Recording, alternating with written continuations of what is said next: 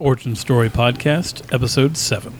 It's my favorite part of every superhero movie. It's the origin story, and everybody has one.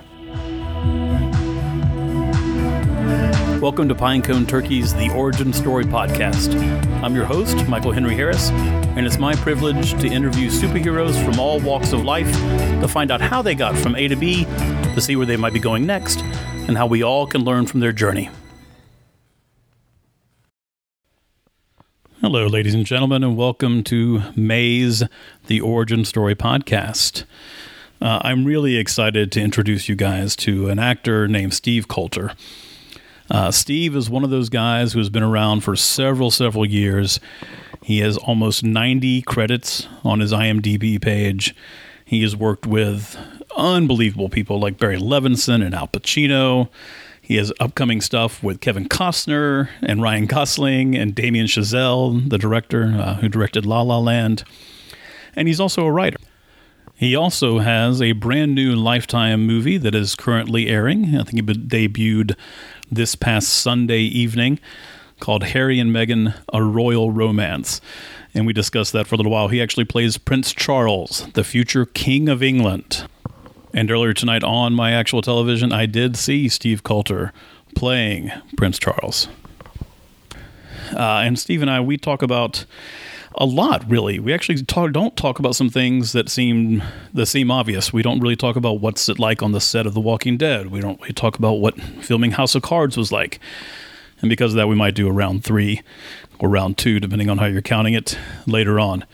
But what we do talk about is his process of preparing to audition. We talk about what it is really like struggling in New York, back when New York was a lot tougher than it is now. We talk about what the market was like in Atlanta before the tax breaks and what it's like after the tax breaks. Obviously, it's a lot better now. But Steve was able to make a living in Atlanta as an actor before there was a ton of production here. We also talk about just the ups and downs of trying to make your living in this industry. If you have anybody who is an actor, who's a friend who wants to be an actor, if you have children who are thinking about being actors, I would think this is a really good one to listen to. Steve is very raw and very honest about the highs of this profession and the lows of this profession, and I think he gives some really great advice to anybody thinking about giving it a shot. He's a working actor, and that is something that I 100% completely admire, and I think you guys will too. So without further ado, join us for part 1 of the Origin Story Podcast with Steve Coulter.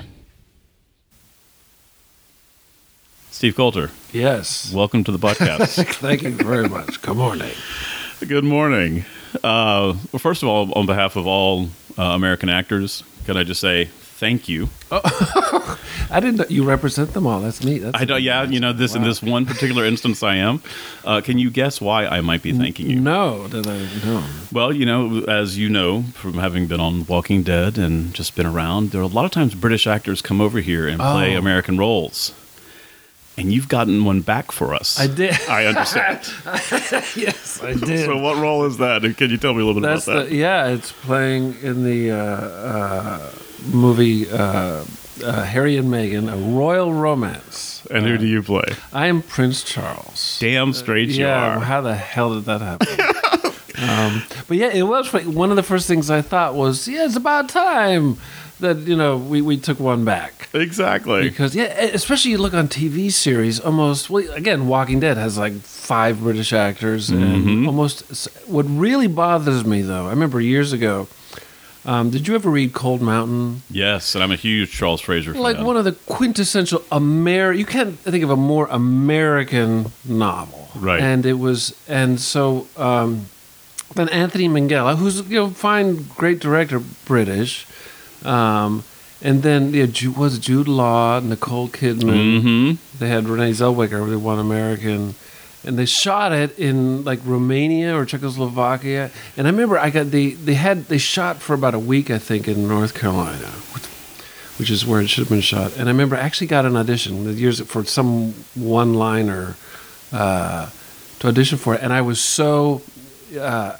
adamant about. I turned down the audition. Not that I was like, who cares? Like, it's fine. Right. Because I was so upset that they weren't using American actors and shooting it in the States. Right, and this is back when North Carolina was still a decent amount of production back then. Very busy, and you see there was also a recent. I think it was an independent film about the relationship between Thomas Wolfe and his editor Max Perkins, and I thought, again, a quintessential American writer and editor, history making, and I think it was again Jude Law and the actor from The King's Speech, Colin. Oh, Colin. Again, two really, really good actors. Great actors, but however. Let them do. And again, I don't mind that, but I do mind it when it's a really, really American. But then here's a little addendum. I'm Canadian, so I'm outraged for America. But I've lived in the States since I was 2, and so I can't vote. But I just feel so. I feel like I've just completely canceled out anything I've said about. But I don't know anything. We might have lost a little credibility with this now. Oh, that's right. You were born in Montreal, right? Yeah.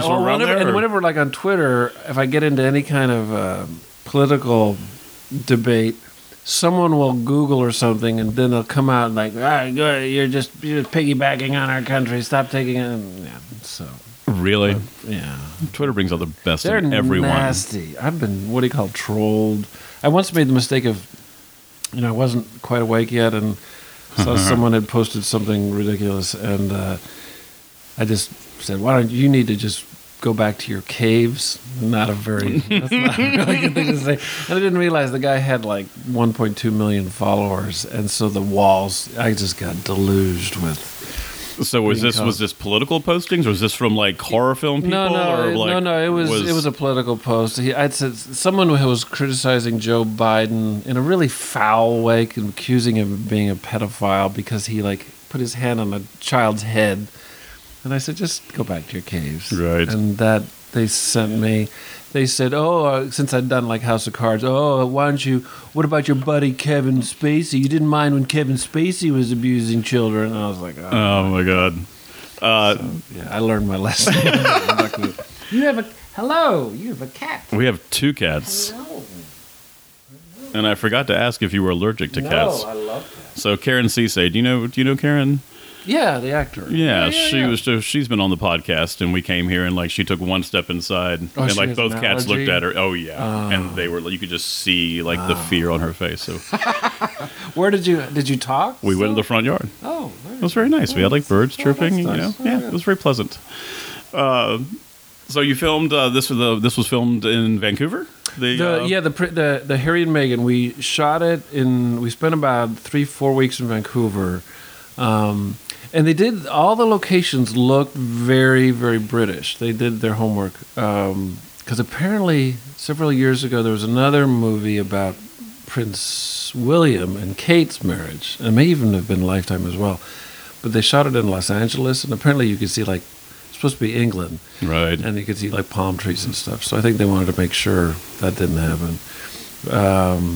And then we went down to Los Angeles to part of the film takes place in Africa because Charles took his boys right after Diana died. He took them to Africa to just sort of get away from it, and also Harry took his fiancée to Africa because he had fond memories there. So we went to the ranch. It's about an hour north of Los Angeles. It's the same ranch where they shoot Westworld. Oh, wow. I'm a big Westworld fan. So, and they had the house. That's where you could get cell reception, by the way. You had to go up to the Westworld house. Oh, that's cool. But it really does look like, because when I first got the job, I thought, I get to go to Africa. And I was like, no. You're right. Africa. Oddly enough, it's supposed to be Botswana. And they showed me pictures of Botswana, and it looks like Botswana. That's pretty cool. Yeah. So I presume you're doing a received pronunciation dialect with that, or is there it's a very, because Charles, not only does he have specific vocal patterns, but it's such a proper British accent. And I'd never done, actually, it was weird, when I lived in New York, the first 2-3 years I was there, the only acting jobs I got, I didn't get any acting jobs the first year. that wasn't pretty. But when I started, when I did a lot of regional theater, and I was always getting cast in some kind of British dialect. It was usually working class or very obscure, like Northern England, Newcastle. And I never had to do a very proper British dialect, which is really tricky. And I also knew he's such a public person. I knew I had to nail that. So I just drilled it and drilled it and drilled it and drilled it and listened to hours and hours of interviews with him, which was kind of fun. Because he's actually people think of Prince Charles, they think, oh, he's the one that was mean to Diana, which is, he's quite a great man. He was involved in fighting climate change. Not fighting, I mean, bringing it to the court like 30 years ago, way before Al Gore or anybody. Oh, wow. He puts his money where he raises his kids and raised his kids, and he himself thinks that they've been given so much. We have to give back and serve, and he puts it's not just with money. He's hands on, and so that was really kind of cool. That is very cool. He's a good dad, so that's awesome. Yeah. And so this will come out on Tuesday, and I know the movie premieres Sunday, correct? Yes, Sunday night. Well, I looked, and it's also they're playing it basically all week. So this is going to come out Tuesday. Probably, yes, it's yeah. So people should check that out. Yes, and if you live in England, it's on Monday, I think. So. Whatever. Phew, that's crazy. It's very strange. Yeah, it's strange, the obsession with Americans' obsession with royalty. I don't have that, but it's kind of. Do you think that still exists? Because you go to the grocery store and every week it's Meghan Markle and Prince Harry, and when their twins were just the Harry's twins, I don't know why people think that. Remember, Diana was a phenomenon, right? Someone was telling me there were how many 700 million people watched that wedding, and I don't. Maybe it's, you remember the kind of, I wouldn't say obsession, but the attraction to the Kennedys. I don't know if we just like storybooky kind of things, especially the world we live in. Maybe something that harkens back to a simpler time. Yeah, I don't understand it either. I studied, some of that. We studied the Edwardian and kind of Victorian period, in acting school. But, even then I was like, okay, this is awesome and fun and ridiculous. Yeah, it is kind of ridiculous, and it's but I get it. Part of it is just tradition, and because one of the things that Charles talks about in the movie is dignity and just it's a stability thing, and I think there's something about that is just something that is persistent and has always been there, and it does give a kind of stability in the crazy world. But if you really look at it, it's like looking at the Mormon religion. Even though I know a lot of really nice Mormons, when you read what the origins of it, you're like, that's insane. That's that is very, very true. All right, so you're born in Canada. You're born in Montreal. When you said when you were 2, you came over? I was almost 3. Yeah, my dad, he got a job. He was a salesman in aluminum, and we moved to Connecticut when I was about almost 3. And I've lived in the States. Well, we lived in South America too as a kid. Oh, really? But I've never lived when I was up in Vancouver for that shoot. That's the longest I've been in Canada for an extended period of time since I was a kid. Do you still have family there? Yeah, my sister lives in Edmonton, which I thought was near. It's not near Vancouver. And I have cousins and things still up there somewhere. But yeah. And I still have my citizenship, because you never know. In the current climate. I feel like you might have already gone if you were going to go. What are you waiting on now? Yeah. Whenever I go, people say, "You going to come back?" Maybe. We'll see. So, high school. So, where were you for formative years, high school type stuff? We moved. We were in elementary schools in Connecticut. We lived in Westport, which is kind of not the rich side of town. That's where Paul Newman lived. We lived in kind of near the highway. And then we moved to South America, which was weird because it was a very traditional, I lived in a neighborhood where all the kids were my age. So we were playing baseball and stuff all day. And then when I was 9, we moved to Colombia, South America. It was back before the drug cartels. It was a really idyllic place, kind of. But it was like being dropped on the surface of Mars because everyone spoke Spanish. And that's where I was there until I was about 13. And then we moved back from there to Cleveland, Ohio, which was that was a culture shock because I was 9th grade. And I'd come from a school, it was kind of an international school. All the teachers were former Peace Corps teachers, so they were really young and excited. And there was a couple of Vietnam. The first sort of drama guy I worked with was a Vietnam vet in a wheelchair. And again, these were all really passionate people. But then I moved to Cleveland, and I was like, oh my God. I didn't know what like a clique was. I remember the day before ninth grade started, I was listening to a talk radio show, and everyone was calling in about, I'm so afraid of the cliques. And I didn't know, like, what the hell's a clique? Some like monster with claws? It is kind of a monster with claws. Right. But yes, I was mostly in high school in Cleveland, Ohio. Okay. Which is, it's a little more interesting now. They have the Rock and Roll Hall of Fame, and they didn't have that. But. Did you start acting in high school? Was it? Yeah, I did a little bit in South America. I went to see a play. There was a community theater of the Americans and British people. They would just do play. And I went to see some silly romantic comedy. It was called 40 Carats or something. I can't remember. But I remember me and my friend Franz Vediger went to see it. And I remember being so taken with it. And I was a really shy kid, but I remember going backstage and asking for the director and saying, how can we get involved? And I actually didn't get involved there, but me and my friend, we produced a play at our school in the 8th grade or something called Fit to be Tied.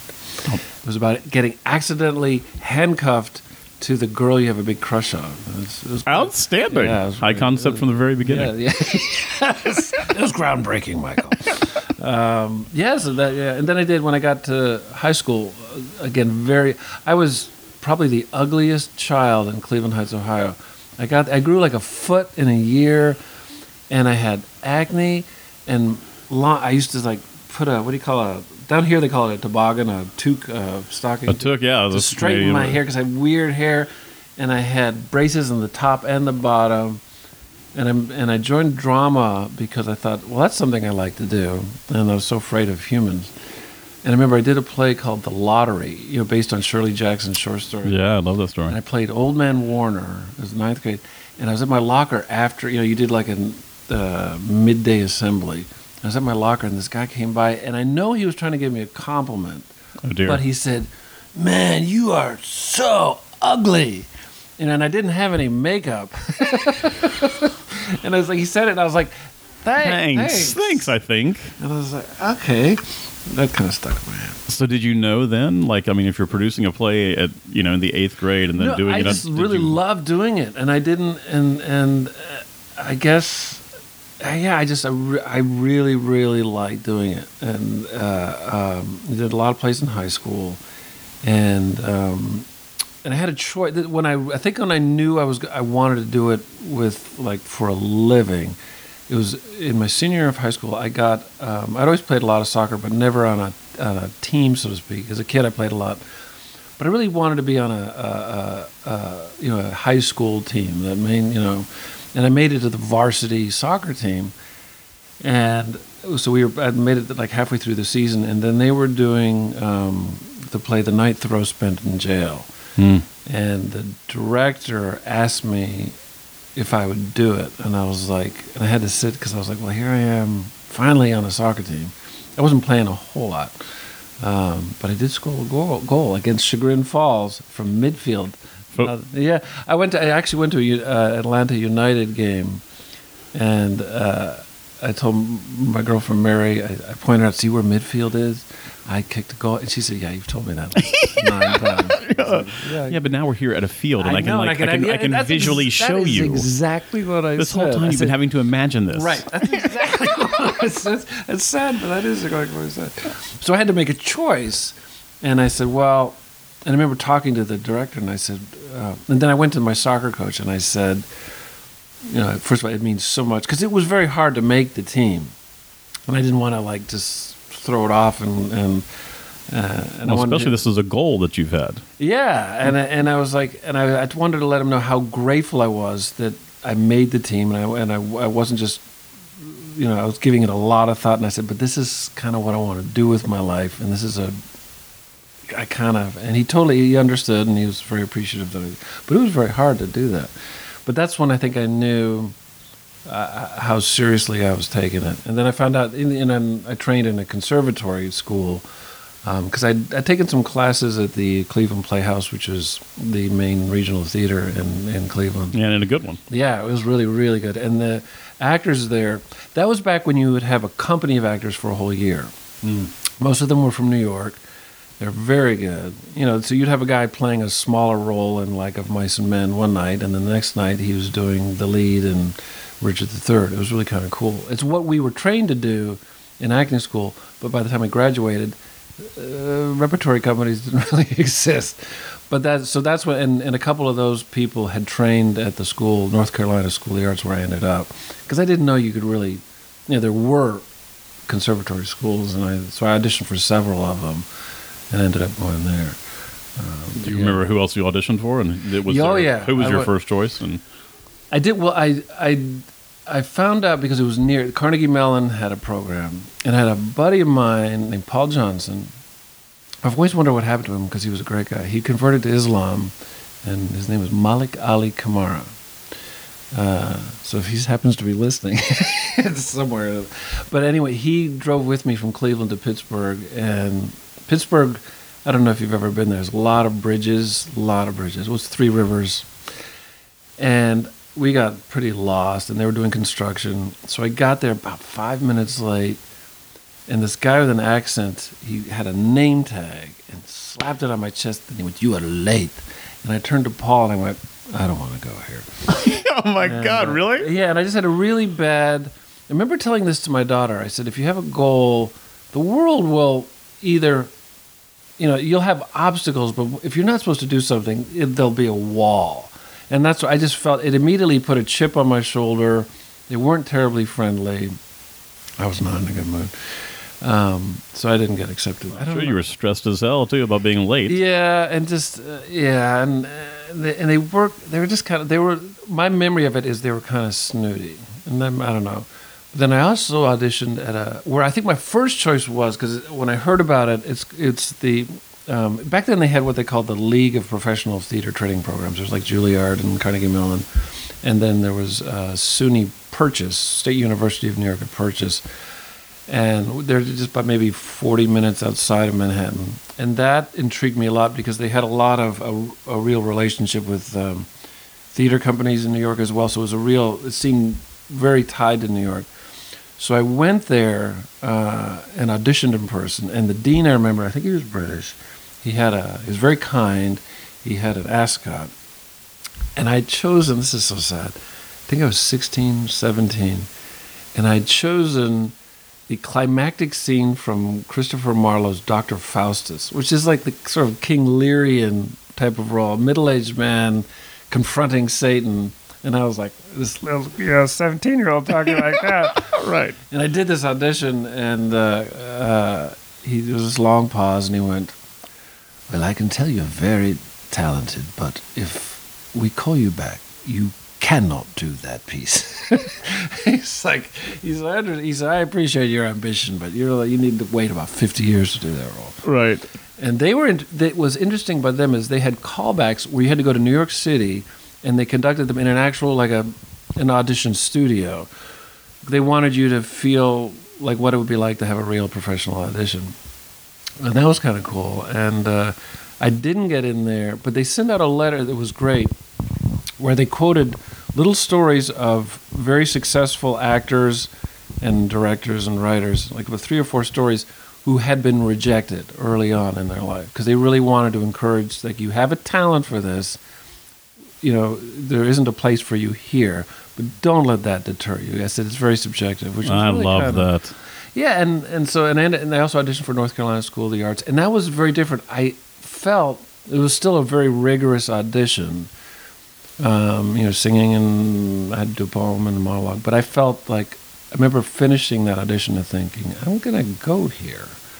So that's where I went. Sometimes right? Yeah, it was weird. It was just kind of like, I think I'm going to go here. So did you feel at home when you were there? No, when I first got there, it was horrible. What made it horrible? Well, I guess because partly is... I did not realize immense amount of work it would be. I had no, and before I went there, I was a pretty good student in high school, but I was not, and I think I had one AP class accidentally. In terms of, and I remember I'd finished most of my credits by 11th grade, and so 12th grade I was like, what do I have to take to just, get a degree, get a diploma? So I got there, and immediately you had, you'd have academic courses like for 2 hours in the morning, like from 8 to 10.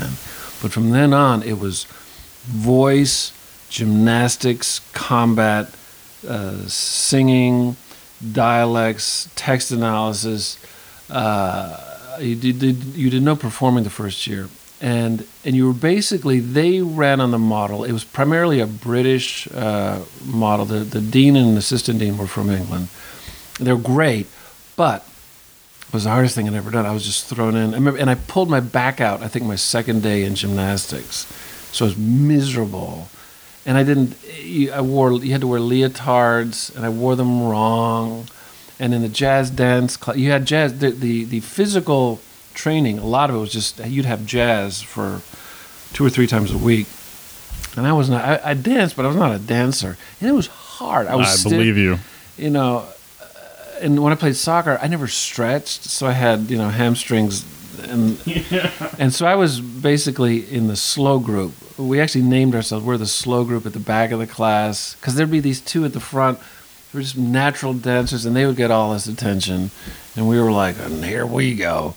Right. And actually the actor, I don't know if you know the actor Nick Searcy, who was on Justified.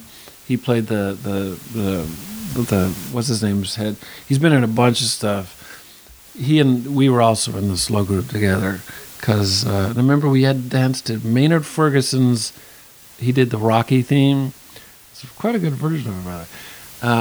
That's burned in. So I was overwhelmed, and I actually may not have made it through, except my roommate happened to be this guy named Kick, James Bynum. He was kind of a born-again guy, but without being annoying about it. But he was incredibly disciplined. He studied Kung Fu and everything.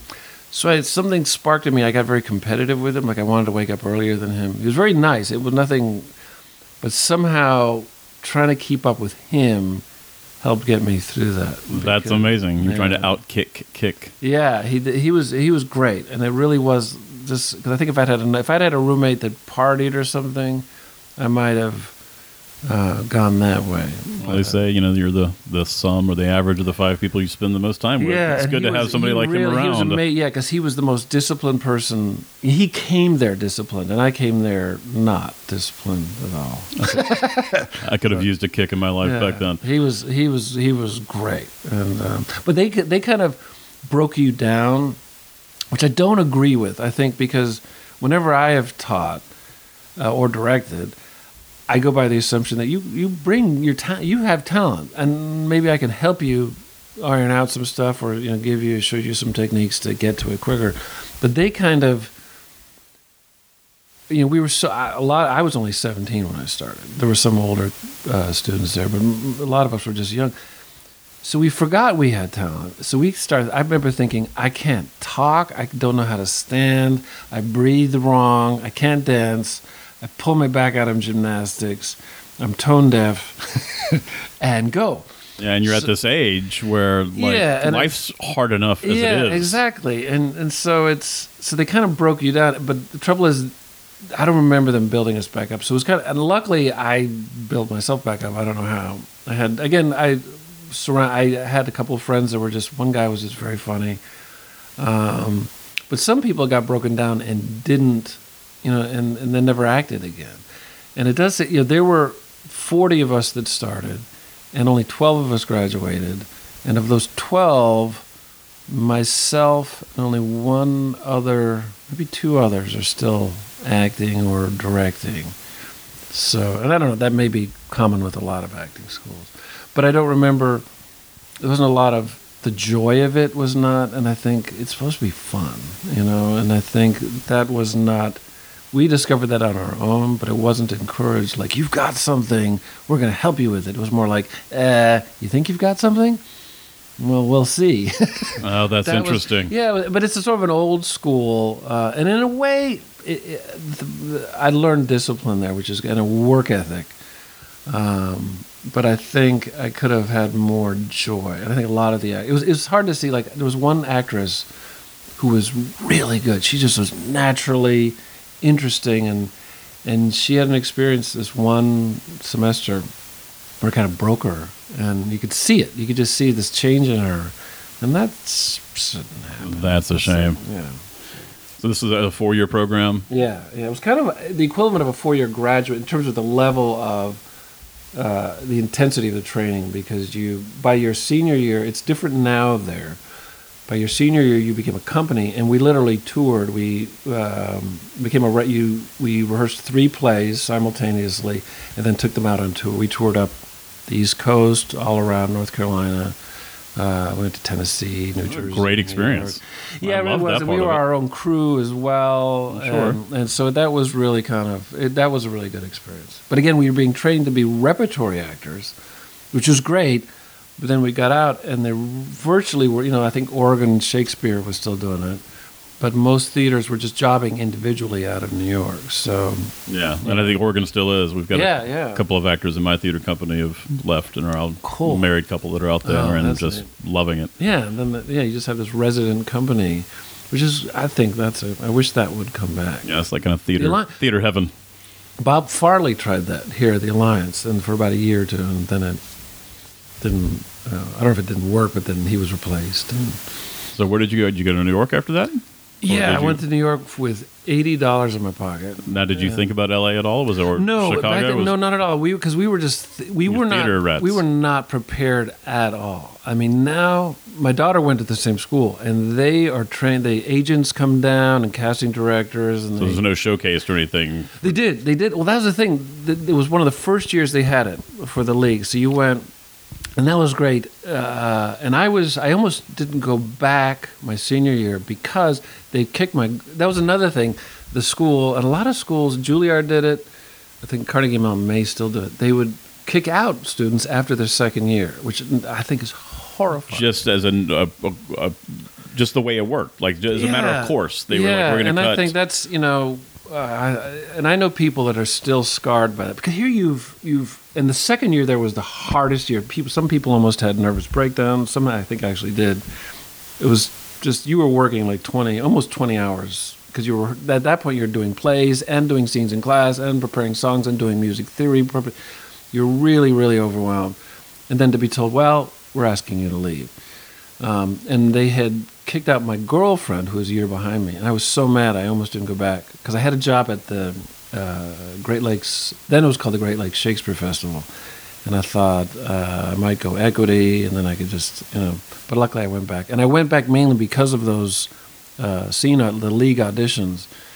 And I did 3 scenes. And I actually got a very good, I had like 40 interviews in 2 days. That's great. And I got, you'll see.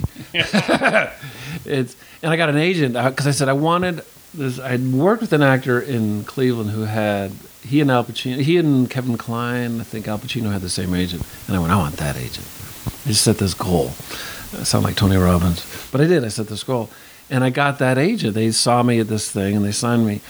But, and it was a mixed blessing because I went to New York, and that summer I auditioned a fairly good amount, but I was auditioning for leads in movies and stuff, which sounds great, but I was competing against like Sean Penn, and so on paper it felt kind of good, but also I had no idea how to work with an agent to go in and say, should we have a plan? I just waited by the phone, which is not a good thing. And so since I didn't get any work in like the first 6 months, the phone stopped ringing. And then after a year they called and said, we're not representing you anymore. So I was back to square one. What were you doing for money in New York? Like, what were you? I did. My first job was at Marloff Bookstores, which was a little bookstore in Sheridan Square, New York. It's like West 4th and 7th Avenue. It's this little... and I got fired for reading. Shut up. Yeah, I was. Apparently the owner never came in, and he came in one night, and I was reading. So the next thing I knew, like, hey, I'm not on the schedule. But then I was a bouncer. I think I may have sent you a note about that. Right. I was a bouncer at a folk club. Now, I used to, when I was younger, to impress women, I was like, I used to be a bouncer. But now there's no point. But it actually was a tough job. But it was Folk City, which is where, Simon and Garfunkel and Bob Dylan started out. It's on West 3rd Street. Well, it used to be. It's not there anymore. For $30 a night, cash. Yeah. Cash. And I was the doorman bouncer. And I had to kick out a lot of people. But the thing about a bouncer, which is hard, is that it's usually just drunks. And drunks have a chip on their shoulder because the minute you walk up to them, they know. And usually the women would always throw their drinks on me. Just really? And I could tell like These 5 are minutes before. folk club.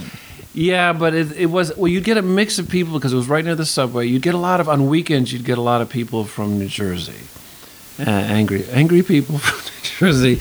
And you'd also have open, and you had a lot of, if there wasn't so much problem with regular, on a weekend because they had to pay more. There's more of a headliner kind of thing. But on open mic night or New Year's was always, I remember I had to kick out a guy. And actually, we had these 2 doors that were like a pinball. And I was trying to push him through the door, and I couldn't get him through, so I just went whack and sort of I pinballed him out the door. I was almost knifed. Yeah, and I saw a lot of music though. I got to hear a lot of. Are you a fan, or are you done? No, well, I was done after that, but I remember Suzanne Vega, who became really big in the '90s, and it was really funny because she was like this little waif that just sort of hung out, and we would play on open mic night. So I got to hear a lot of music, because I was there about a year and a half, almost 2 years. It was every night virtually, 6 days a week I would work there. So during the day you were trying to hustle for auditions, or you looking at backstage or and doing plays? Or? Yeah, trying to, and just being miserable. I was pretty miserable. I did a lot of that. I just wasn't. New York was a lot harder then, because it was the '80s. I lived there from '81 to '88, and it was a couple of years ago. A movie came out called The Most Violent Year. I think it was Oscar Isaac, and I didn't realize it was about 1981, which was the highest murder rate that New York had. It was just it was a rough city, not at all like it is now. So yeah, I would audition and think about life. good money in that. Yeah, it was weird because I would get really good, but I'd go work. My first real job was at the Guthrie. Well, actually, no. My first job was sort of an apprentice. Well, it was kind of second company up at the Berkshire Theater Festival. They get film stars to come do plays. It was kind of cool. They have Sigourney Weaver came up and did a Philip Berry play, and we would understudy them. And also, we had our own company, and I had a director there. Oh, here's a story, Michael. This director, who will remain nameless, we were doing Waiting for Lefty, which is a quintessential American play, but he was kind of a theater snob. I remember he had a reception to welcome us in his apartment, and all his books were about theater. And I thought, how do you? Yeah, right. Just so I guess I was an anti-theater snob. But when Waiting for Lefty, he directed it as if it was a classic. And it is a classic, but it was, you research it. Clifford Odets literally wrote it, his typewriter on his toilet during a taxi driver's strike. He wrote it as kind of a rallying cry for these cab drivers that were on strike. Yeah, the end of the production in New York, people stormed the theater, said, fuck this, we're going to change this so thing. It wasn't like this classic, it was this It's not raw, a drawing room piece. No, it's not a drawing room piece, and it was written raw. Yeah, exactly, they did. It became like this, an event. So, and it was very realistic, and for then, and so it was quiet, and I had to, and so the director and it went very well, and actually, and this is not to toot my own horn, this is to counterbalance what the guy said later. One night, this very older man, came up to me with his wife, and he said he had played the same role, and he said, "Oh, you played it much better," and it was really wonderful performance, and. It was William Gibson who wrote The Miracle Worker. Whoa. Yeah, and I was like, I didn't know that. Someone said, that was William Gibson. So that was a nice validation. That's amazing. But then, so the director, on opening night after, he goes, "There's something I have to tell you, but I can't tell you to the end of the season." I was like, okay. Oh, and we kind of butted heads a lot because, the guy was playing Sid, who's a cab driver, starts talking like that. And he didn't speak like that. And so the end of the season, we're striking the set, and getting ready. The next day, I'm going to drive back to my hovel in New York, which literally was a hovel. And so he takes me aside and he goes, "I just want you to know, you do not have the tools to make a career in this business, particularly the vocal instrument." I was like, "Thanks." Mother. I was like, "What the fuck?" Pardon my French. And it was really devastating because even though I didn't respect the guy a whole lot, that was, he was a guy who'd been around and, Right.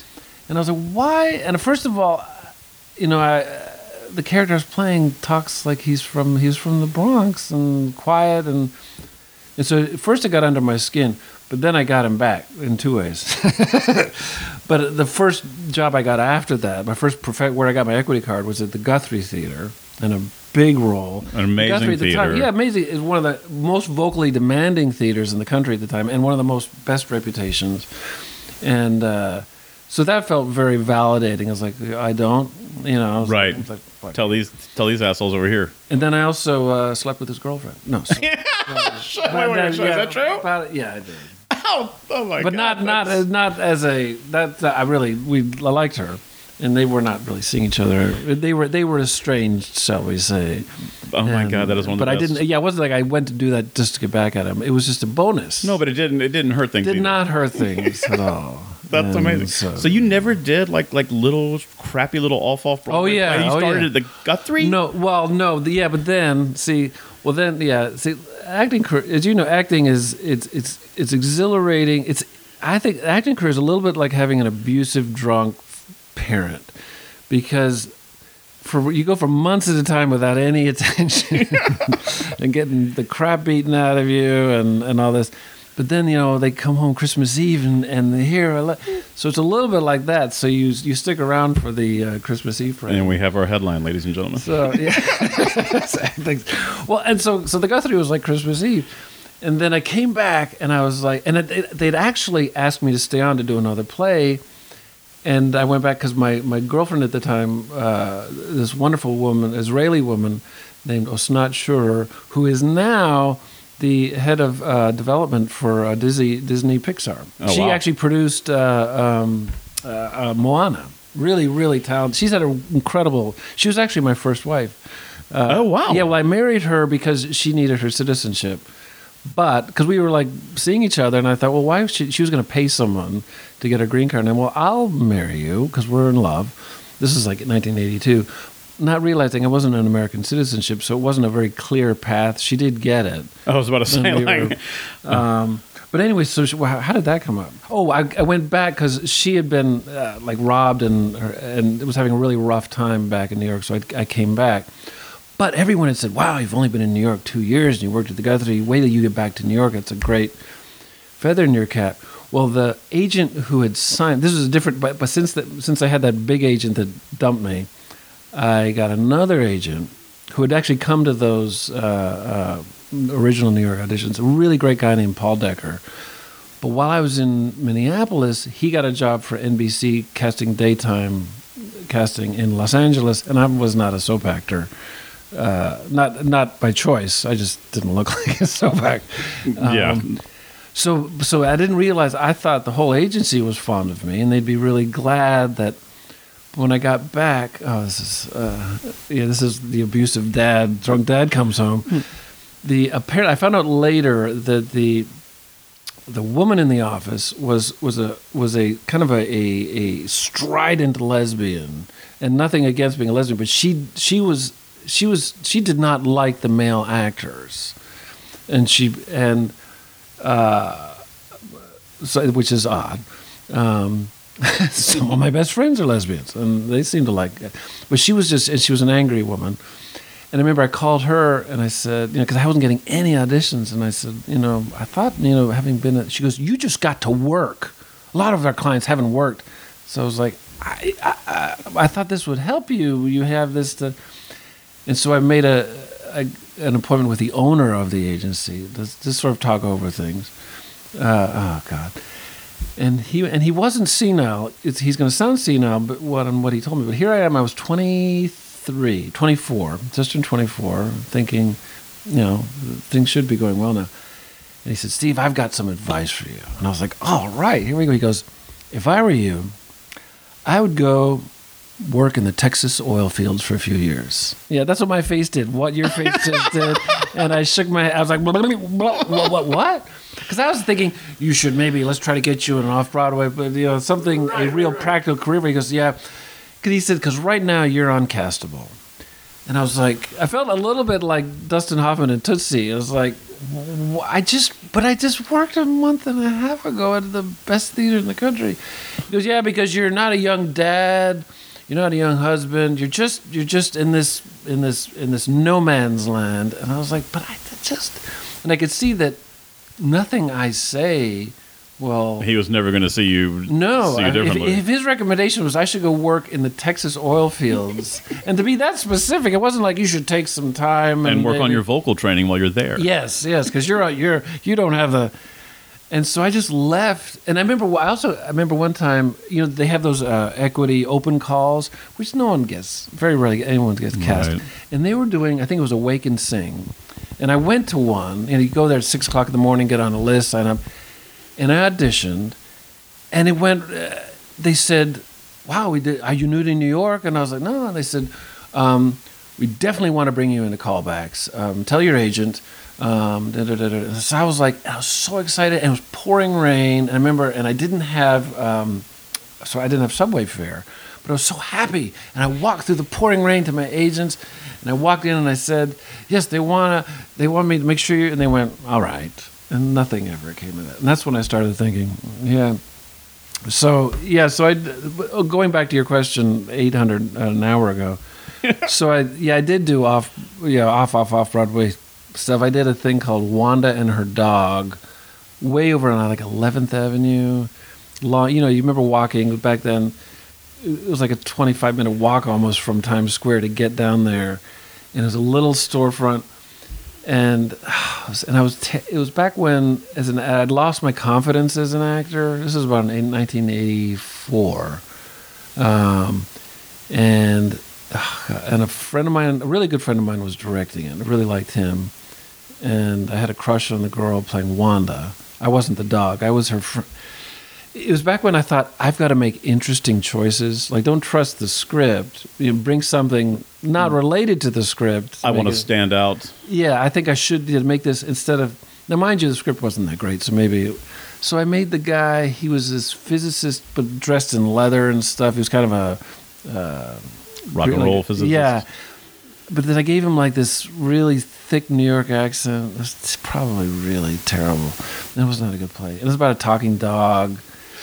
Well, let's talk just a little bit about losing your confidence as an actor. Why do you think that happened, and what did you do to keep going? I think part of it was getting that from the a little bit too is that thing of that old fraud thing. Like, I'd worked at the Guthrie, but the things like that remark. It's weird how negative remarks will really stick with you, and I don't know if it's maybe more unique to folks in the arts where maybe we're not the most well-rounded or whatever.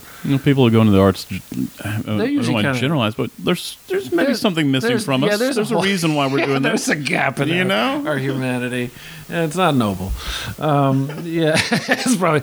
And I think part of it is those, when you're not working, then it's like the negative voices tend to overpower, and you think, and I guess there's so much you think you did something wrong. And then you cross into the line of, well, I didn't just do something wrong, I'm wrong. And then and I think that, and also New York I isolated myself, which I think New York tends to, it's an intense city. And I wasn't taking classes, which I probably should have, to get out there. I just, Have a community. I did not have a community. And so I think so you start eating your own brain, and then you start doubting your talent. And I think again I'd lost the joy of it. So you just start questioning yourself. Did you have a backup plan other than the Texas oil fields? No, no, that's it, and that's where you feel trapped because you go, I don't know. There's nothing else I want to do. So you are kind of, and then part of it too is you get so. I remember, and it's an awful feeling when you feel like I would get an audition, and instead of getting excited, you'd be afraid.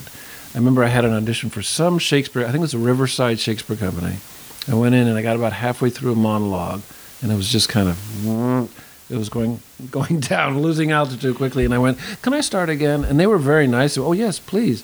And I did it worse. Oh, I always tell actors, you can start again, but don't do it worse. And I just I'd kind of lost my juju. And you still married at this time? Yeah, but we weren't. We never lived with each other. And at that point, then she went off traveling. She studied with this great meditation teacher, and she was traveling all over the world. So I was really at that point. Where was I living? I think I may have been in Manhattan, but we lived on the north corner of Central Park, which is mainly, it was Harlem then. It was pretty much an all-black neighborhood. We were but we did carpentry, so people were nice to us. And it wasn't, now it's like prime real estate. Then it was just families. Where did you learn carpentry? I had to, one of the other jobs, one of the 8 million jobs I had in New York, I was a limo driver. I was a messenger at the World Trade Center. I installed custom window treatments. But a buddy of mine who was a roommate was a master carpenter, and then he worked for a guy who did renovations in the Lower East Side, and I started working with them. Then I became a carpenter. Do you still have those skills? Yeah, I haven't used them in a while. I used to do it when I first came to Atlanta. One of the side jobs I did was renovations and stuff back in our late 80s, early 90s. So I know my way around. But I did learn it. You learn a work ethic too. And one of the things about, as a lot of actors, I recently worked on a film with 2 young actors. It was the film with Al Pacino. And 2 of the young actors, they'd start working right away, and they hadn't gotten the humility. They weren't jerks but you could tell the difference of an actor who has paid their dues versus someone who had, and dues, mainly you get humiliated and survive the humiliation. Right. But again, I also did, I did apprenticeships at theaters where you learn crew and you work for $15 a week, travel stipend or gas money, and you do learn a humility about the profession. Whereas, because these 2 were like sitting there, Al Pacino's sitting 2 seats away from them, and they're sitting there on their phones, and it's like, you're going to be working here, talk to the man. Right. Know? And when I did a film in New York, and I've been there about a week, and one of the Teamsters, guy named Anthony, he was from Brooklyn. And we were doing a scene where I drive up in this cab, a passenger in this cab, and we pull it up and I get out. So each time the Teamster had to, back the car up. And there's this guy, Anthony, and after one of the takes, he turned back and he goes, "Steve, you've paid your dues, haven't you?" And I went, "Yeah." And he goes, "Yeah, I could tell." That's a great compliment. And you see people I work with, and not to name drop, but some actors like a Pacino or Kevin Costner, they treat their crew and fellow actors, everyone as a peer. And you can tell the difference of people who came up through the ranks. They don't have an overblown sense of themselves. They know that, we're all just a piece of this. We are. And you can immediately tell who has that and who doesn't. Well, the industry's changed so much. We talked about one, the idea of doing theater and rep no longer exists. Yeah. The fact that your agent, when you were in your young 20s, which right now is the most marketable thing to have and be the age to be, and the fact that he was I don't know what to do with you. Yeah. That says a lot about how different things are right now. I'm a big believer, and I don't know if this is just rationalizing for those times that Dad comes home drunk, metaphorically speaking. Well, I thought Dad coming drunk was a good time. Yes. No, that's... I thought that was the good part of the analogy, because he's happy with you. And no, that's... No, yeah. Well, I don't know. Maybe he's drunk all the time. Sorry. We won't talk about that.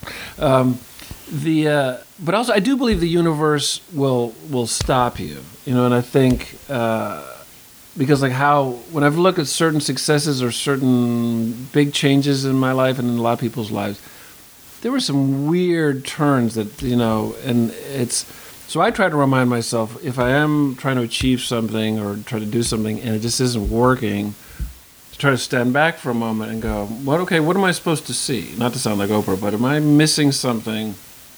Because if you just keep banging against the wall that won't open, you may not, that old thing of, you may look over here, there's another door that's cracked. And like as I told you earlier, what I said to my daughter, and I think that was an example of, you're not going to go out and do a bunch of regional theater. I guess that was a way of, because for a while you go, why me? Why did my agent who loved me go to Los Angeles? And it just, instead of, I remember just being hurt by that and didn't think, well, what other opportunities? Which instead of going, oh, this is a good sign.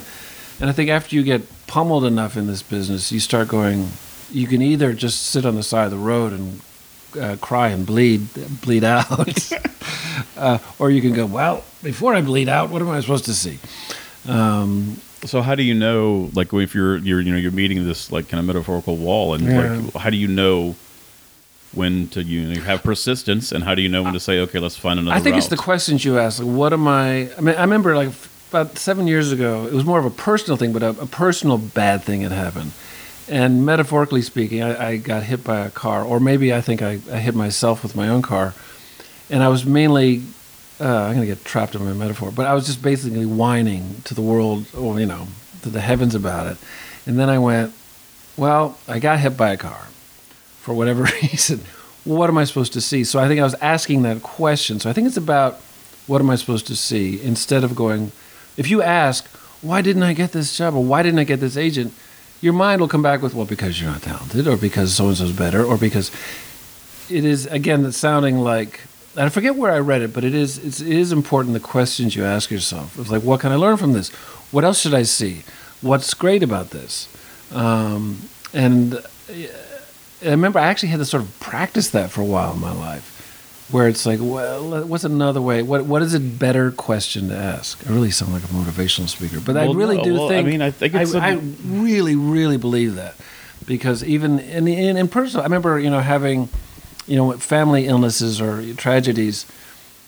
Not that you don't feel the pain and it isn't awful, but you try to keep your eyes open, because that's life too. You go, what? And otherwise, then you're just fighting it, and you're not really experiencing that either. You're just going, hey, this is not happening.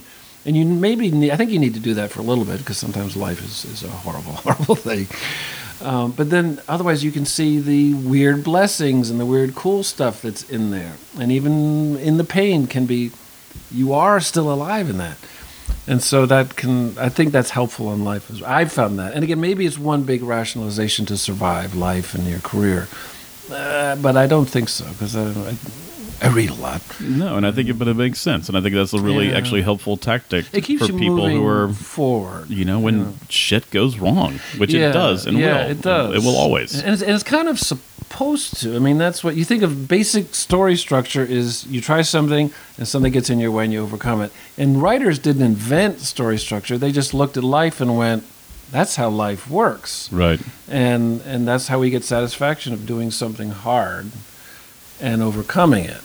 And hopefully it doesn't destroy you and leave you bleeding in a ditch. I want to get, because you are a writer, I want to talk about that in a little bit. But so where did you get to Atlanta? Like, how did that happen?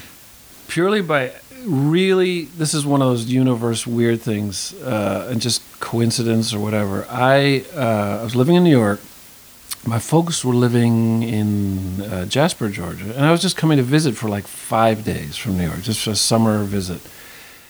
And a friend of mine who I had done, remember that company where the guy told me I didn't have the tools to be an actor? The Berkshire? Yeah, Berkshire Theater Festival. I'd worked in that company. Was a woman named Stephanie Kalos, who's now a very successful novelist. Really great, great friend. And we hadn't seen each other. This was 87, so we hadn't seen each other in about 5 years. She was doing a play at the Georgia Shakespeare Festival. And she said, why don't you come? She was doing Much Ado About Nothing. She goes, why don't you come visit and come see the play? And so I did a day trip. I drove down to Atlanta. but not knowing where I was going, I actually got there early. So she at her apartment, she wasn't ready. So I just had to wait in her living room while she got ready. And there was a script, and I had every intention of just going back to New York. That's what I was, was just visiting. But there was a script for A Wrinkle in Time. It was for the Alliance was doing it and having auditions. And I would just start reading it, and it was hilarious and funny and interesting. And I said, "What's this?" When she came in, she goes, "Oh, that's we're doing this. I'm auditioning for it tomorrow." She said, "You should crash the audition." And I was like, "I can't. I'm going back to New York." She goes, "Crash it," because there was a character, Calvin. It was just really clever and funny, and so I crashed the audition. I went in and I ended up getting the part. And so I went back to New York and came down, and it was a lot. It was back when the Alliance, you'd do the play at the Alliance, for a couple of weeks, and then you'd go on tour all around Georgia. We went up to Virginia, so it was the longest I'd been out of New York for like 3 months. That was the fall of '87, and I sort of got weaned away from New York and ended up staying here. And going back to that community, there was a community here. The actors were so supportive, whereas in New York, and I don't know if it came from being at a conservatory where you just didn't want to be around other actors. I don't know, or if New York just wasn't conducive to that. Because I remember reading about James Dean and those guys, they all hung out together, and I never found that in New York. Whereas Atlanta, the people were hanging out at Manuel's, and they weren't being jerks. It wasn't like a bunch of actor boneheads. They were like interesting, cool people. And they were so supportive. They were like, do you need an agent? I was like, I'm only here for 3 months. They go, that doesn't matter. I'll get you an agent. So that they hooked me up with an agent. Or they say, there's an audition at Theater in the Square or the Theatrical Outfit. People who were so supportive of each other. That's one of the things that drew me here. So I sort of came back and never. Then a year later, I met a woman who I married and had a child with. So I just sort of got weaned away, and that was 30 years ago. Well, so. Did you miss it? It doesn't sound like you would have. No, I didn't, because I was doing some regional theater, but yeah, I didn't, and it was tough because you had the thing of I've got to be in New York or LA to make it, and if you're serious about acting, and I had to sort of I felt like there was a part of me that felt like I was giving up by leaving New York. But and it wasn't like I worked a lot when I did that play at the Alliance, but I came back and I worked at Camille's restaurant on North Highland for about a year or two, off and on. I did some industrial stuff. I started doing some plays. I really hadn't found, even though I enjoyed doing the Alliance play, I had still not found my love of acting again. And it wasn't until in 1989 I took a class with Rebecca Wackler, and she and Larry Larson and Eddie Levi Lee had formed a company called the Southern Theater Conspiracy, which had sort of national renown. They'd had a play called Tent Meeting that was at Actors Theater of Louisville, and then went to New York off Broadway. Got panned, unfortunately, so they didn't. But when I was in New York, I actually had auditioned as an understudy because they were expecting that show to be a hit. But all that to say, she taught a scene study class that I took. And that became like a little acting company because I was doing one different scene every week, and it rekindled the joy of it, right, and the passion of it, and the fun. And she would give me all sorts of roles, and it totally And she taught me a lot about just the joy of it. Of like, yeah, this would be fun and exciting and difficult, and that rekindled it. And then that's when I started doing TV and film, but that was back too when we had to drive to Wilmington, because there wasn't a ton of film. There was a lot of TV movies, and there was I'll Fly Away was here in the heat of the night. But so how old are you at this point when you're back? You're back in Atlanta now. I mean, not back in Atlanta. You're in Atlanta. When I moved to New York, came back down here. I was like 28, 29, and I didn't start making a living, like it was my only job till about 93 or so, 92. Tell me about the decision to be able to say, all right, I'm going to quit my day job and I'm just going to do this. I remember I went from being a waiter at Camille's, the Italian restaurant, to being a bartender. And it was like they call it golden handcuffs. You get a lot of cash every night. But I was really unhappy because I wasn't acting. And even though I decided, it was near Christmas, and I decided I have to leave. But I didn't have a plan. It was right around, I think maybe been around 90. It was around the Gulf War, because I remember, wasn't the first Gulf War was around... like fall of 90 or... Because I remember 91. I just quit. I just put in my notice without a backup plan. I didn't have savings or anything. That's what I wasn't thinking. So I ended up having to... And also my wife at the time was... not that I've had a string of wives, but my wife... she was going to graduate school, and I wanted her to be able to do it in 2 years. So I said, I'll just work. Because I remember doing 3 different jobs. But this is when I started taking the acting class, I guess. Well, a little bit, about a year before that. So I was working at a warehouse, I was doing the carpentry, I was also doing a little of the bartending. But then I just sort of, somehow I started getting, I taught a little bit, but then I just started getting work. And it just somehow came together. And all of a sudden I realized I was making my living. At the time, acting and teaching acting. And then, but then now that's all my income for some time now, which is weird. That it's just being an actor. And then for a while, like I said, for about 4 years, I was a writer, because the acting had slowed down. But that too was just pure coincidence. It wasn't like, now I'm going to write and make a living acting. I mean, make a living writing. I didn't do that. Let's talk about teaching for a minute, and then I want to talk about writing. Did you enjoy teaching? Yeah, I didn't. That same woman, Rebecca Wackler, I think I'd taken her classes about 2 years, and then she needed a substitute because she was a working actor, and I never thought I wanted to teach or direct, and I fell into both by accident. So I substituted, and I really enjoyed it. I really, and I don't know, part of it, I don't think I was very good at first, because I think the way I would teach would be like, well, what would I do, and not realizing that everyone has a different approach. But I did go on the premise that, you're talented at this, and trying to help people find the fun in it and the joy in it, because I think that is a huge motivator. And it is basically playing pretend, and maybe a semi-sophisticated form of that. But I just really enjoyed it. And then she asked me to teach a class, and I was teaching about 4 classes. Then she moved to L.A., and there was all these actors that didn't have. So I taught those classes for a while. And was this scene study classes? Or you take somebody through a program? Purely scene study. On camera, just or ongoing, theater? On camera scene study. I'd used scenes from plays as well as film and TV. But just on camera scene study. I got to go back and ask you something that I didn't ask, because other the actor nerds that are listening to this are going to be like.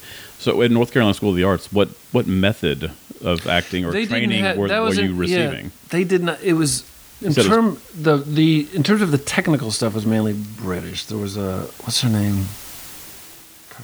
Patty Roddenberry? No, that's not right. But in terms of acting, there was no style, and I didn't learn. I think it was closer to Stella Adler, maybe.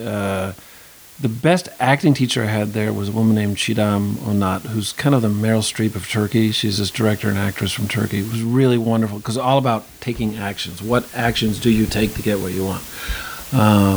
Which is really sort of Stanislavski and Stella Adler. But there was no specific technique. And the most I learned were from guest directors coming in from New York and stuff. It was more practical, because these were successful directors, so they had a way of working, which was usually, what's the story, not. But we did. That's an interesting question, because we weren't taught Meisner, or it was more. We didn't really get. And so when you started teaching, what were you incorporating into your? I was incorporating, and it evolved over the years, because I probably taught off and on for about. I think my daughter, about 10 years, maybe 11 or 12 years. It would evolve as my career evolved as an actor, but I really sort of taught what had worked in, the best directors I'd worked with, best actors I'd worked with. I tried to model what they did, because it's like, well, it worked for them consistently. And so, again, about what are you doing? And do that. And the more and more I worked, and then when I became more of a writer, I realized so much of it is in just the words on the page. They give you so much of what you need. And then for a while, I think I leaned too much on that, because David Mamet has a sort of school of acting that the writer's is kind of God, and the writer's not God. There's a synergy between the writer, director, and the actor. But I do think 90%, if you just do what's written on the page, you'll be pretty fine. And I'm amazed at how many actors, if there's a pause, take the pause. The writer did 6 drafts to come up with that pause. And if you don't use the pause, make it a real, like you've worked it out, like, you know what, it's actually better not to take the pause. But I see a lot of actors, because I remember watching a lot of auditions and stuff, and in the years of Tyler Perry seeing actors audition, it's like, why didn't you? I stayed up till 3 writing the draft of that script, and you just paraphrased it. Or, if it, the difference of, the words are a score to follow. You may be able to enhance it a little bit, but so many actors don't even look at the punctuation, and that's frustrating, because it's like, and as an actor, I remember I used to do a lot of work at Emory, at their Brave New Works, where you have new plays, and sometimes they'd also do we did some George Bernard Shaw, and working on Shaw is a huge education, because there'd be certain lines where if you took a breath on that sentence, it wouldn't make sense. So you had to just say it in one breath, and then it would make logical, emotional sense. So you learn the power of just doing as is written. So yeah. What other mistakes do you see younger actors making, or did you see back then? When you were kind of dealing with I it more? still see it. They think I've got to make a choice. I got to make an interesting choice. And it's like, well, first, before you make that interesting choice, do what the writer.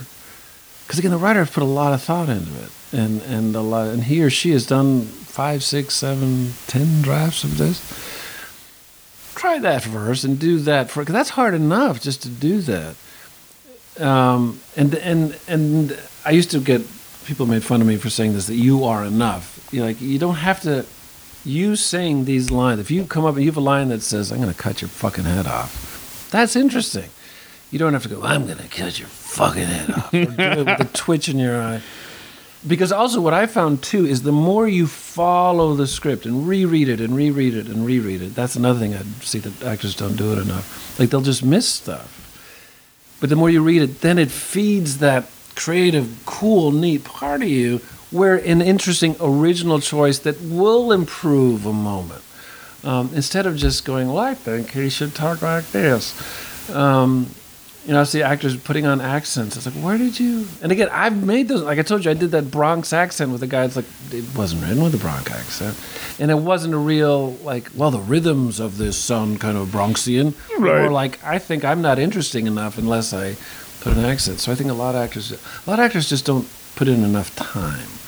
And there's, in any job, you got, if you're a piano player, guitar player, carpenter, accountant, CPA, if you put in the time, quality will follow. Well, not always. But I think a lot of actors don't put in that time. And they do that. They just impose a choice that doesn't belong there. It's like... Are you still auditioning for a lot of roles? Yeah. Oh, yeah. Yeah. I mean, once, it's now and again you get offered something. But still, I read for, 95% of the work I do. Can we talk about your process? Sure. All right, let's say you have you've got a 3-page side for, I don't know, it doesn't matter. Pick any film that you want. The agent sends you your sides. Mm-hmm. Will you walk me through your process? Yeah, first, and part of it is it a role I want to do? And it's not that I'm sitting on a pile of money and this, but part of it is, is this something that's interesting to me? Because I also trust the universe that if I don't do this, hopefully something else will come along. It does not. And so, when you're interesting, is that just the role? Is it also who you're working with? It's part of it. Because sometimes, I see it's a role that is, it's sort of like, it's some detective, but it's with a really cool director, Then it might be like Clint Eastwood. I just did a tiny, tiny, tiny role in, what was it, the 1517 to Paris. It was like an eye doctor. I had 5 lines maybe, tops. But it was Clint Eastwood, and I was like, I'll do that. Hell yeah! Because I just wanted, I wanted that experience. And usually it's like, sometimes if it's a kind of role I've played before, then it just seems like, why? I mean, I'm 58, and it's like, do I really want to do something I've done before? But if it seems, if it's just sort of like, I'd like to, or if it scares you, sometimes it's, the Prince Charles thing was more like, they're just not going to cast me because I'm not British and I don't look like him. And then I Googled a picture and went, well, we have the same color hair. And that's what sort of went, well, okay. But so I'd say it's a role I like. And that sounds pickier because sometimes it's like, well, I need to pay the rent. But I just read the script several times. I try to just read it for what's happening, just to get the story. And it's hard because that part of you is like, what cool stuff do I get to do? So you read it with that filter. With the next, there's a joy, a bubble of excitement. At least. And it's sort of, and then there's also, oh shit, there's a big monologue on the second page. That means I'm not going to get to watch The Americans tonight because I got to learn lines. So there's that too, just the lazy part of your brain. And then I try to. It's interesting. I guess a lot of this is now unconscious. So I'm trying to think, but I try to connect. Where do I connect? Where I go. How's that? Not to impose my personality on the role, but I was like, where do I connect? Where does that resonate? I go, okay, I get this guy, and you try to get that hook in. Otherwise, it becomes you'll comment on it. That's an emotional hook. Yeah, or like where I can identify, where I can empathize. It might be just a line or two where it's connecting to a fear. An interesting thing about acting is you're always playing people who are in trouble usually. So you do have to, I'm not whining about it, but you do have to tap into shame, past failure, past frustration, past fear, because a lot of people are taking action out of fear. They don't write scripts about people who are comfortable. Well, they do, but we don't go see those. Those are boring. So you have to sort of tap into that. I will read to go, where can I tap into that? And then I break it down into literally chunks, like where just technically, where's that first action he's taking? Here he's trying to get her attention, and it's not scientific. It's more like it really is just chunks. And I kind of teach this too, because it also serves another purpose of that. I'll learn a chunk at a time of dialogue, and it's easier to match it with an intent or an action. Because then when like I'm trying to get her attention. So everything I'm saying here is really trying to get her attention. And then that second chunk is, okay, now I've got to explain what I need her to do. So you're pairing the words to the action in that first beat immediately. Yeah, and it helps learning it. And then again, I remember reading Stanislavski in his, he has those 3 wonderful books. And in creating a role, which is more a real handbook, he goes through, I think it's Othello. He says, once in a while you will read a role that is you just instinctively, I know this person, I got it, and the lines will come in this. And he goes, it's very funny because he goes, well, unfortunately, that hardly ever happens. And then he goes, and if that does happen, then throw any technique, whatever, out the window, just follow your gut. But that doesn't happen that often. And so that thing of, by feeling out where you hook in and breaking it down into those chunks, it keeps my left brain busy, and it going back to a little carpentry metaphor, it creates those 2x4, the foundation, where you can, you want to do all the fancy stuff, the painting and all that, but you got to get that foundation down there. Are you on your feet? Are you in a chair? Like where are you working on this? Sometimes I'm sitting on my bed, sometimes on a couch. That's an interesting question. I'm usually very relaxed. I'm usually in a comfy place, but then maybe I do that a lot. I find myself generally on my couch. I'm just lying down. Anyways, but I do. I'm usually in my bedroom, lying in a very comfortable thing. I think that is. I'm not distracted. I don't tend to. I won't be. I don't have the TV on. I will not have other things going on. I won't, so I can just really read it. Because those are some of your first impressions. Some of your first impressions will be wrong, but a lot of your first impressions are sound, and so you want that to be a pretty pure, calm. I think, and so by setting up that stuff, and then it's like I've compared this to getting into water in a wet bathing suit. It's kind of, you're like, you're uncomfortable, but it's slowly the more you work. Because at first your work is very conscious, and you're trying to make the words make sense in your mouth. But slowly, the more conscious work you do it, the more you read it. And I will, this is a thing, there's an acting coach in Atlanta, Shannon Eubanks, who she talks about this. When I start saying the words out loud, I'll pick a geographical place in the room, a book on a bookshelf, a vase or something, where I can direct the lines. And I will record on my iPhone. I know there are actually apps that do this, so you can, and that's probably easier than what I do. I just use the, whatever you call memo thing, and I will whisper my lines, but say the other person's lines very neutrally, but at approximately the timing that it would be. So I can just get used to hearing them, so it's not all in my head. Right. And that works for me in terms, especially when I get to just drilling the lines, because then once I know the lines and the intents, I can play that while I'm doing laundry, while I'm in the car. I can get used to saying those lines under different circumstances. So, like, I'll be in the car practicing the dialogue as if it's a phone call, because I'm not practicing how to do it, I'm practicing what's that guy trying to do. Does that make sense? It does make sense, yes. And so you don't get set into a way of doing it. I think a lot of us, my daughter was very good at catching me. I remember one time I was reading, I was about to audition for a role, and I asked her to read it with me, and she was about maybe 13, 14. And she goes, "Dad, you're using your actor voice." Oh, and man, it's not me. that's awesome. It's that, that little sound that's like, it's not quite present. It's acting your idea of the character. Right. And it was great advice, because it was like, you're right.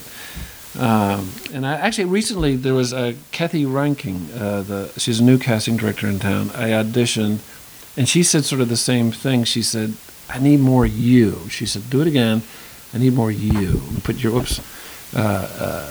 soul into it more." Because I think that is an ongoing thing with a lot of actors, where is just be present, be really your soul coming through the character's words. So that's and then going back to technique about drilling them. Once you know that, to try to just be there. And now so much of it is self-taping. Well, let's talk about that. Yeah. Was that an adjustment for you? Because you have a career before Atlanta became a big... And it's one thing that's not good about self-taping is you don't have that adrenaline, and because that adrenaline and that you want to, if you go in to read in person with someone, you're not going to get 5, 6. I've done 17 takes of something when it's something really technical or my brain just isn't working.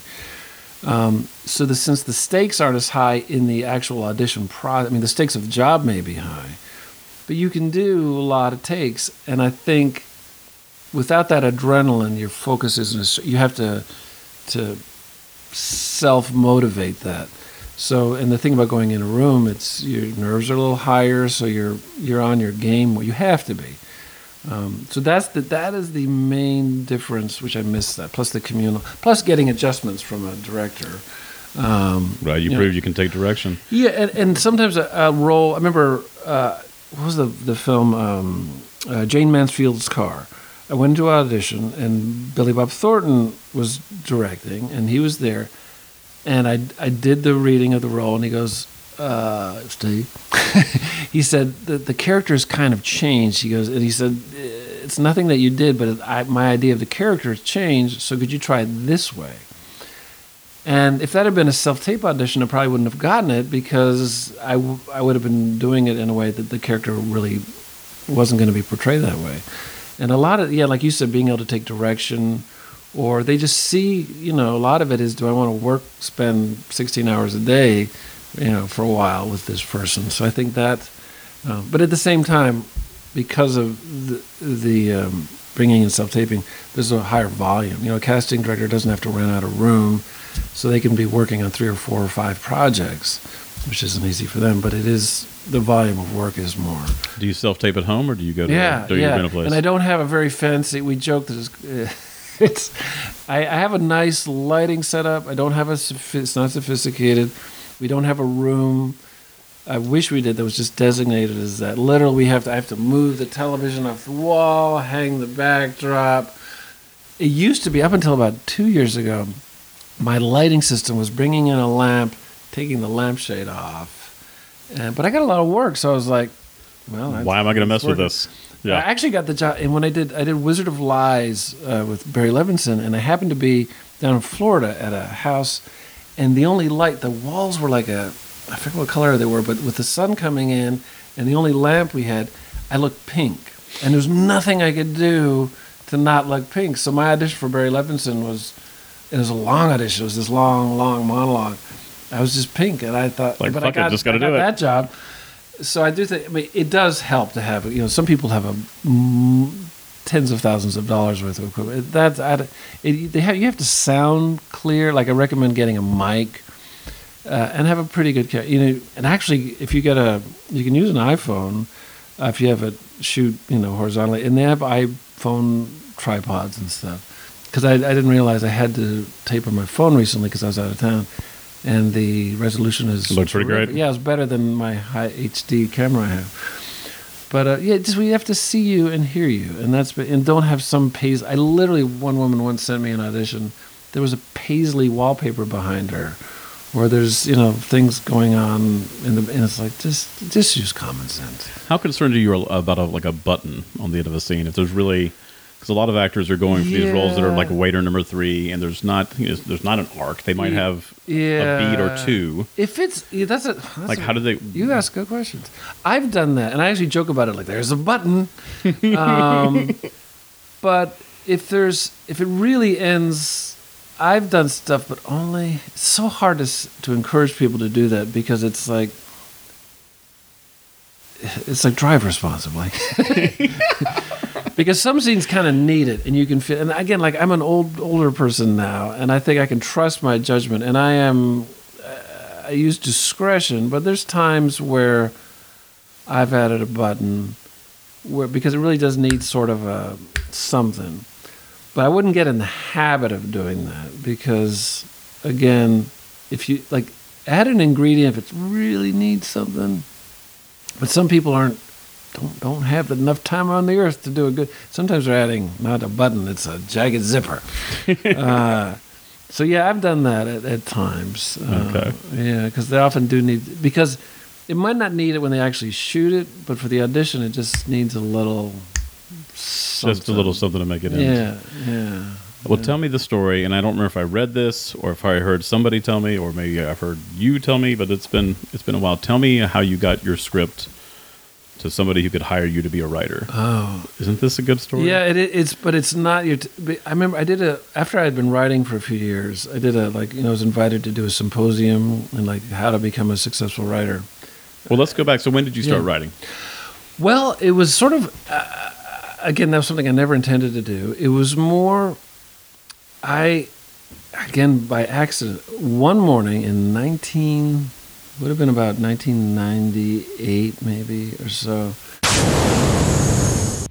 To find out exactly when it was, and to hear how Steve got his start writing and what it was like to work with Tyler Perry, tune in next week for part 2. Thank you for listening to the Origin Story Podcast. The show is produced by Pinecone Turkey. To learn more about Pinecone Turkey, visit pineconeturkey.com, where you can sign up for the Flock email, a twice-a-month newsletter that delivers a short film, poetry, a short story, and visual art right to your inbox. It's your monthly dose of art curated by Pinecone Turkey. If you'd like to support the podcast, you can do so by leaving us a rating on iTunes. Thanks for listening.